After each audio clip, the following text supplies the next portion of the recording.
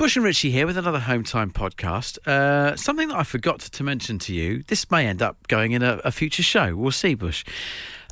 Welders were round today. That's a cool job. That's a cool job. What, welding and that? Mate, seriously, there were sparks flying, sharp things just rotating. It honestly looked mega cool. Welding. Do you know what, right? My future brother-in-law, Andy, from Newcastle, is a welder. Mm-hmm. And the stuff he makes is amazing. So he welds kind of industrial stuff for shop units, etc. But in his spare time, he made a chimenea the other day. He finds bits of old scrap metal and then welds and melts it together and then just creates stuff for the garden. It's an amazing skill. This is the thing, you see, with your welder. You and I, if we see a piece of steel, it's a piece of steel. We can't do much with it because it's steel. You know, your welder, they can bend it, break it, attach it, do whatever they want to it because they're a welder. I think it's cool. The sky's the limit if you're a welder. So, welding chat on a future Home Time show. Watch this space. Do you know what? The highest praise is when one of you guys sees something that you think would be great on this show and you get in touch. And it's exactly what's happened today. Listener Mike Naylor, God bless him, has alerted Richie and I to a fascinating story that's developing in the Middle East. It was just in the news at the top of the hour there. And it's this story about this 224,000 ton tanker that's got stuck sideways in the Suez Canal. Now, the Suez Canal, as you well know, like artificial sea level waterway in Egypt that connects the Mediterranean to the Red Sea, one of the world's busiest trade routes. It's huge. And this pilot's having a nightmare. It's got stuck sideways and there's a queue of traffic either side. There's nothing worse than getting stuck, is there? Gone with a really credible excuse as well. Gone with it was a freak gust of wind. You see the size of this ship. I mean, it would be a hurricane. So goodness knows what has gone on there. But yes, it's wedged. It's stuck. It's blocking all these ships. Getting stuck is awful. Bush, I get terrors when I think about I got stuck in a pair of child's handcuffs on Basing... No, seriously, Basingstoke Station about 10 years ago. You know those...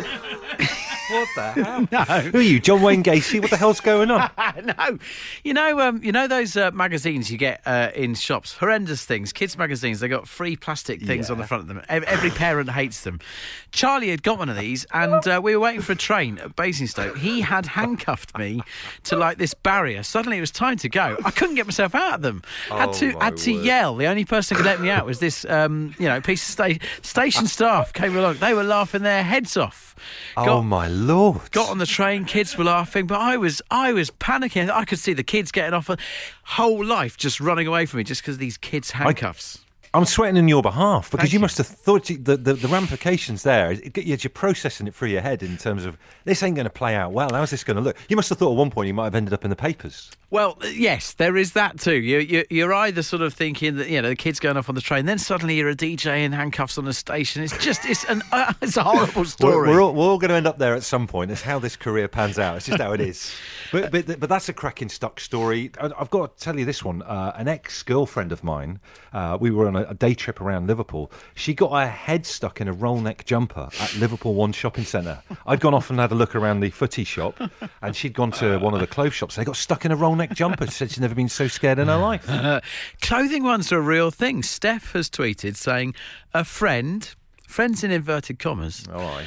A friend got stuck in a denim boob tube in Topshop circa 1993. You see, that's quite chilling. I don't think I want to experience that. I think any fella listening to this right now, if you've played football at any level, if you've tried to, and maybe mistakenly tried to put skinny jeans on or spray-on jeans on in Topshop, and at that moment in there you're thinking, I ain't getting out of these unless it's the fire brigade are getting involved, you know what we're talking about. Lucy says, my brother got his leg stuck in the railings at Epcot Centre in Disney. We were halfway to the car before we realised he wasn't joking.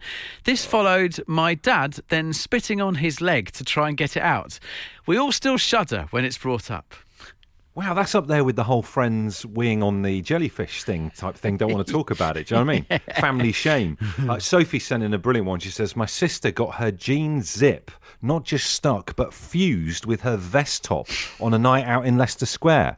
I had to rip her out of the jeans in a pub loo so she could have a wee, post margaritas, and she spent the rest of the night with her boyfriend's suit jacket tied round her waist to hold her jeans up. Oh, when we could all go out. Oh, man, that's so funny. We want your stuck stories. John, what happened to you? Oh, long time ago. I used to be heavily into weight training and went on holiday with the family.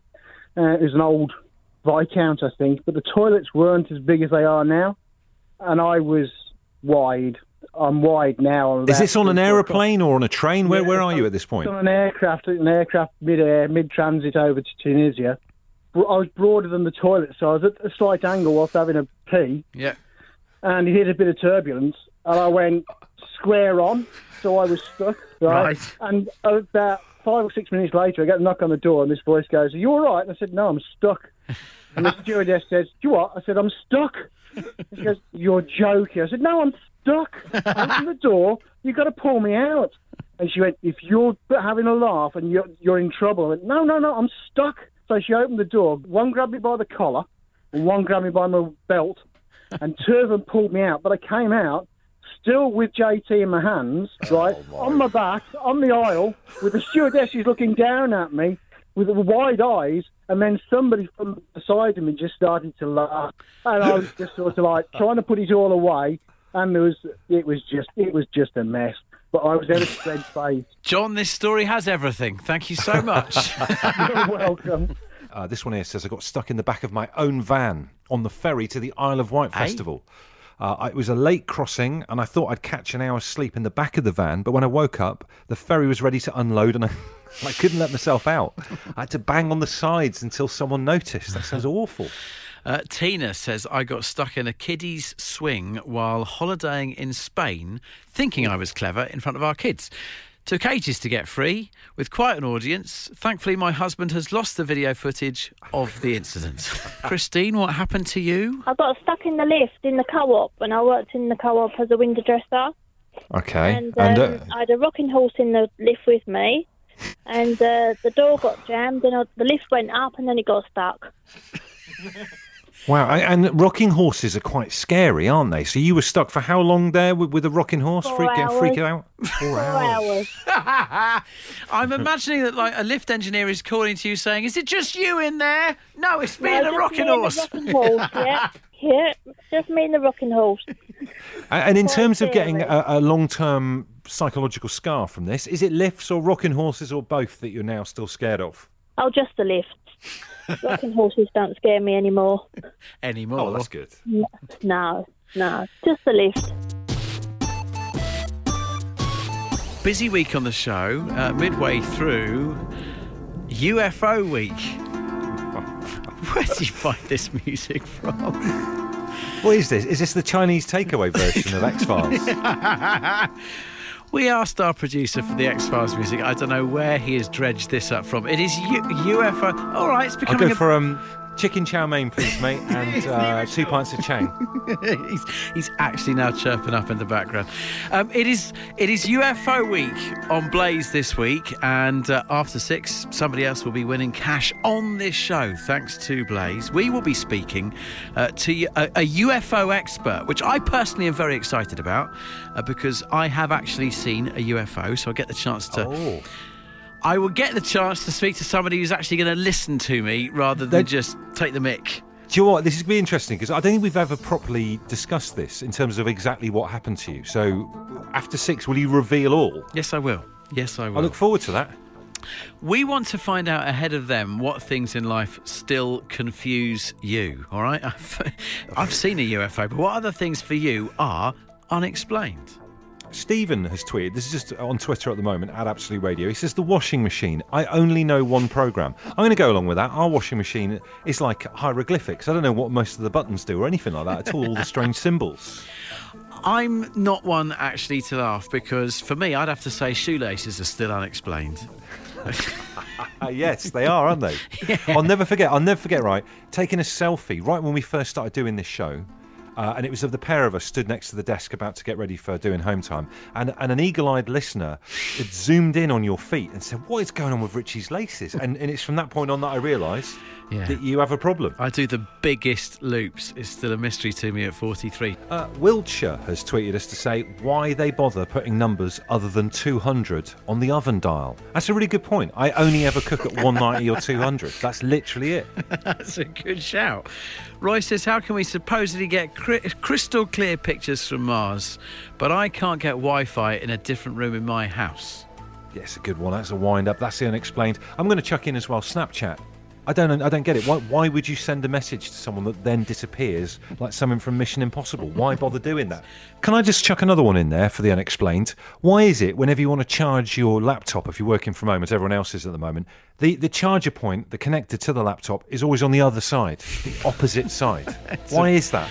Very good question. Maybe we'll have to ask him after 6. Yeah.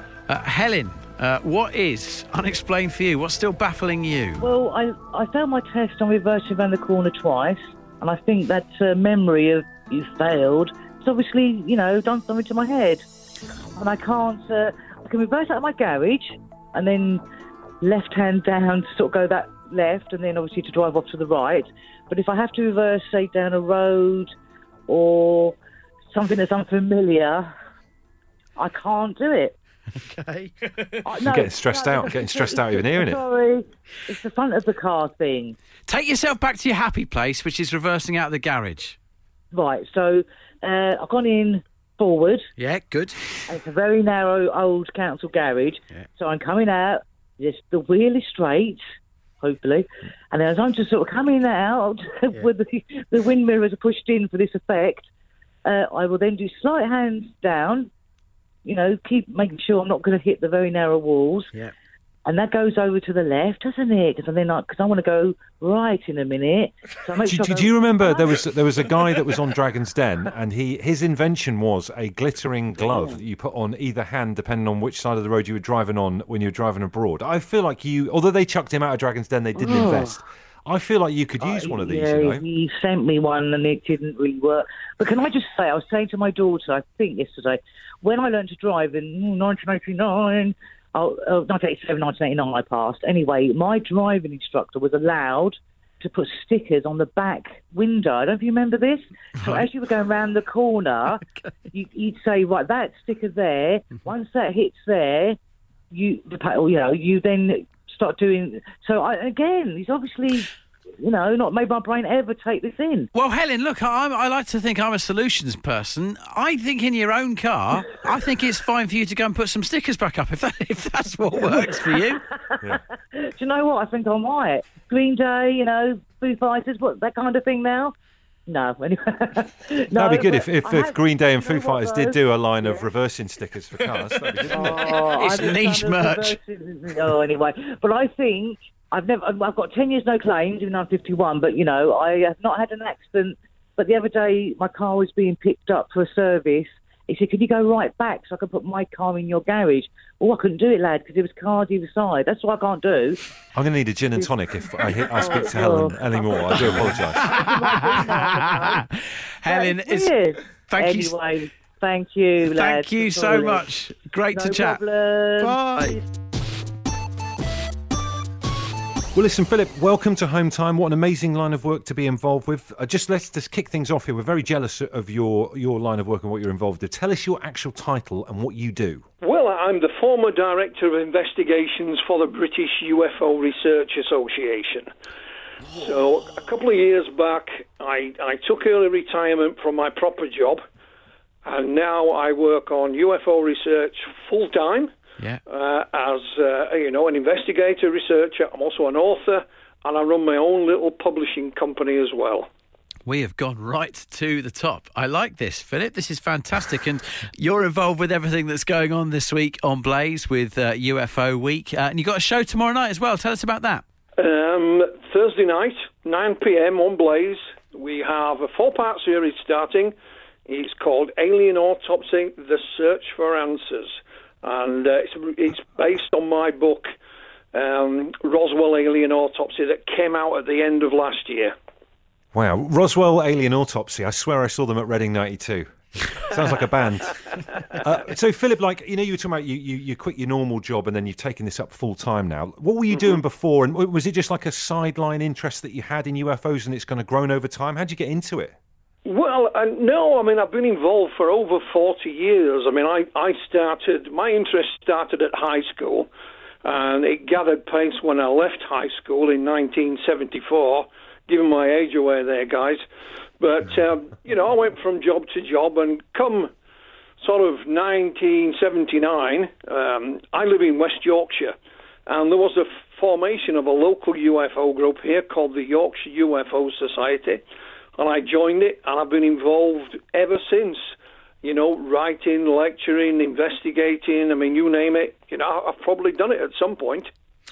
Philip, can I selfishly ask you about my sighting? Because I've never had the chance to talk to somebody as credible as you about it. Would it be all right if I tell you about it and you can let me know whether this was in an area or just whether it strikes any chords? I actually read about it. I think you saw like a streak of light with 3 lights above it. You said it looked a bit like a crown. It did, yeah. It was. I can vividly remember it as if it was yesterday. 3:58 in the morning. I was driving into work along the M4 near Bracknell, and it appeared in my eye line as I'm driving ahead. But there wasn't another vehicle on the road because I was so awake. This isn't anyone saying, "Oh, you were tired" or something like that. And for a period of about 2.5 seconds, one horizontal light, and then 3 lights above that horizontal light, and they just came on, 2.5 seconds, came off, and that was it. And I was looking around, and there's absolutely nothing that can be explained in rational thinking for me as to what it was. I mean, what we must remember is that most, if not all, but most UFO sightings at the end of the day do have a rational explanation. So you always start off with that premise. There's nothing that instantly springs to mind that I could point and say it was that.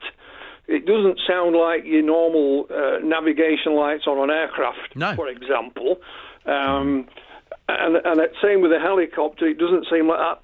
If I was a gambling man, I would suggest possibly space debris or something of that nature. That can look similar to that, and it. Weirdly enough, I did see space debris at Reading 92 as well. This is what a coincidence! You've seen all the bands. do you, Philip? Though, say Richie there with his eyewitness report. Do you always start from the basis that you try and disprove it? Like, what approach do you take when someone comes to you and says, "I think I've seen a UFO"? I mean, we know, from experience that most UFO sightings have an explanation. So it doesn't matter who it is or where it's from. There's a 99% probability that there's an explanation for it. Sometimes you may not be able to find an exact, explanation, but in the back of your mind, you know there is one there somewhere. Because like this, I mean, I believe your sighting the gentleman's sighting was over 10 years ago. Yeah. So it's difficult to go back and say, we'll look into that. Had we been there at the time, we may have been able to come up with something. Similar to myself, back in the 1980s, I saw some very bizarre lights over a suburb of Leeds. And whilst I couldn't find an explanation for them, I'm convinced there is one there somewhere. I just don't know where it is. So we always start off with that idea in mind, that most UFO sightings, even with the best intentions, do have an explanation at the end of the day. Space debris, can I just ask you a question about that? So if that was space debris that I had seen, is that it sort of like that 2.5 seconds of light that I saw, is that it burning up in the atmosphere or something? Is that what would have caused that light? Absolutely, it could be, yes. And what time of year was it?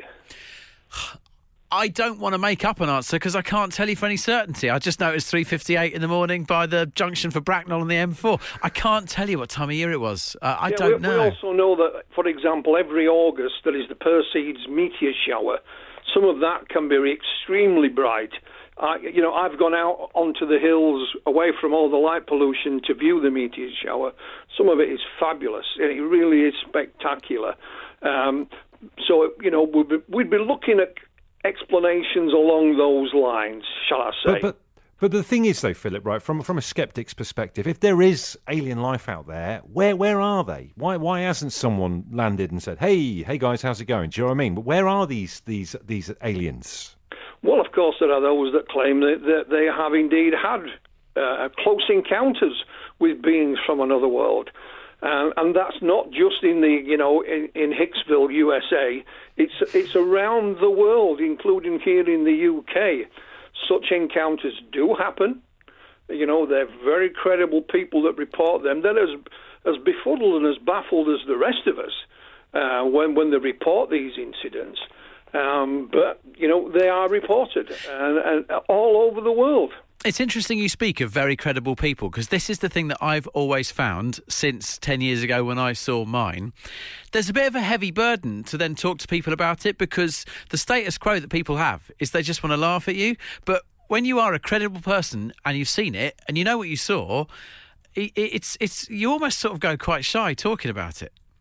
You do. I mean, most of the sightings that come our way are people who've seen it years ago, and for some reason they'll go on the record now. It may be they've seen a documentary or read a newspaper article or whatever, and think, oh well, I better tell somebody about what I saw, and that makes it all the more difficult from a research point of view. It's a long time ago, but there are those that at the time say, no, I think this is important. And yes, I know there's a degree of scepticism, and I might be in for a bit of, leg pulling, but I think it's important, and they do stand up and go on the record. And that's people from all walks of life. It really is. The scariest thing for me, though, is the fact that maybe we are alone. That's probably more scary than there might be aliens out there, is the fact, what if we are alone? It's just us floating in darkness in the solar system, and there's nothing else out there. That's surely more scary, isn't it, Philip? Well, I don't know if it's more scary, but it is indeed a possibility. However, the way I look at it, whether you believe in creation, as you know it from God, or you believe that in evolution, the universe is far bigger than we've previously imagined. For example, it is now estimated that the visible universe is 48 billion light years across. Wow. In that universe, there are 2 trillion galaxies. And of course, within those galaxies are countless stars and planets. So the likelihood that life of some description exists elsewhere has increased as a result. So yes, we could well indeed be alone, but whether you believe in creation or evolution, I think it's highly unlikely that we'd have this magnificent universe just for us, just to ourselves. And they see what we know is that the chemical compounds that make you and I are not restricted to this little corner of the universe. They're in abundance everywhere.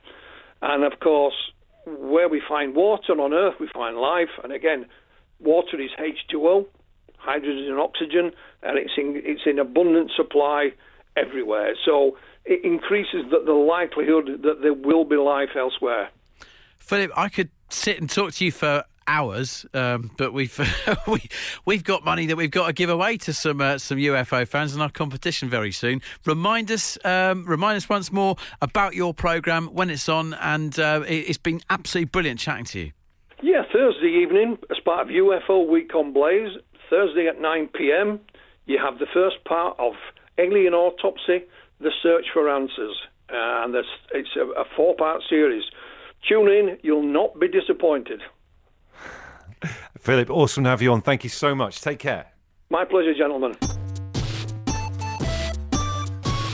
I mean, there was a movie about welding. Was there? Well, Footloose was all welding, really, wasn't it? You know, all the dancing in the factory. Speaking of that, I still find that as a health and safety violation. Him dancing around with his earphones in that sheet metal factory, he's asking for trouble. Welding. Like we said, future Home Time show. Slight edit. Don't want to have a Britannia Stadium. For all those people that we're getting in touch about yesterday's show, all right, it's West Brom that's the highest above sea level, and we've just realised it was actually Footloose, not Flashdance. No, it was Flashdance, not Footloose. I can't even get a correction right. Can't even get a correction right. Right, I'm calling this. Let's end this podcast and put everyone out their misery.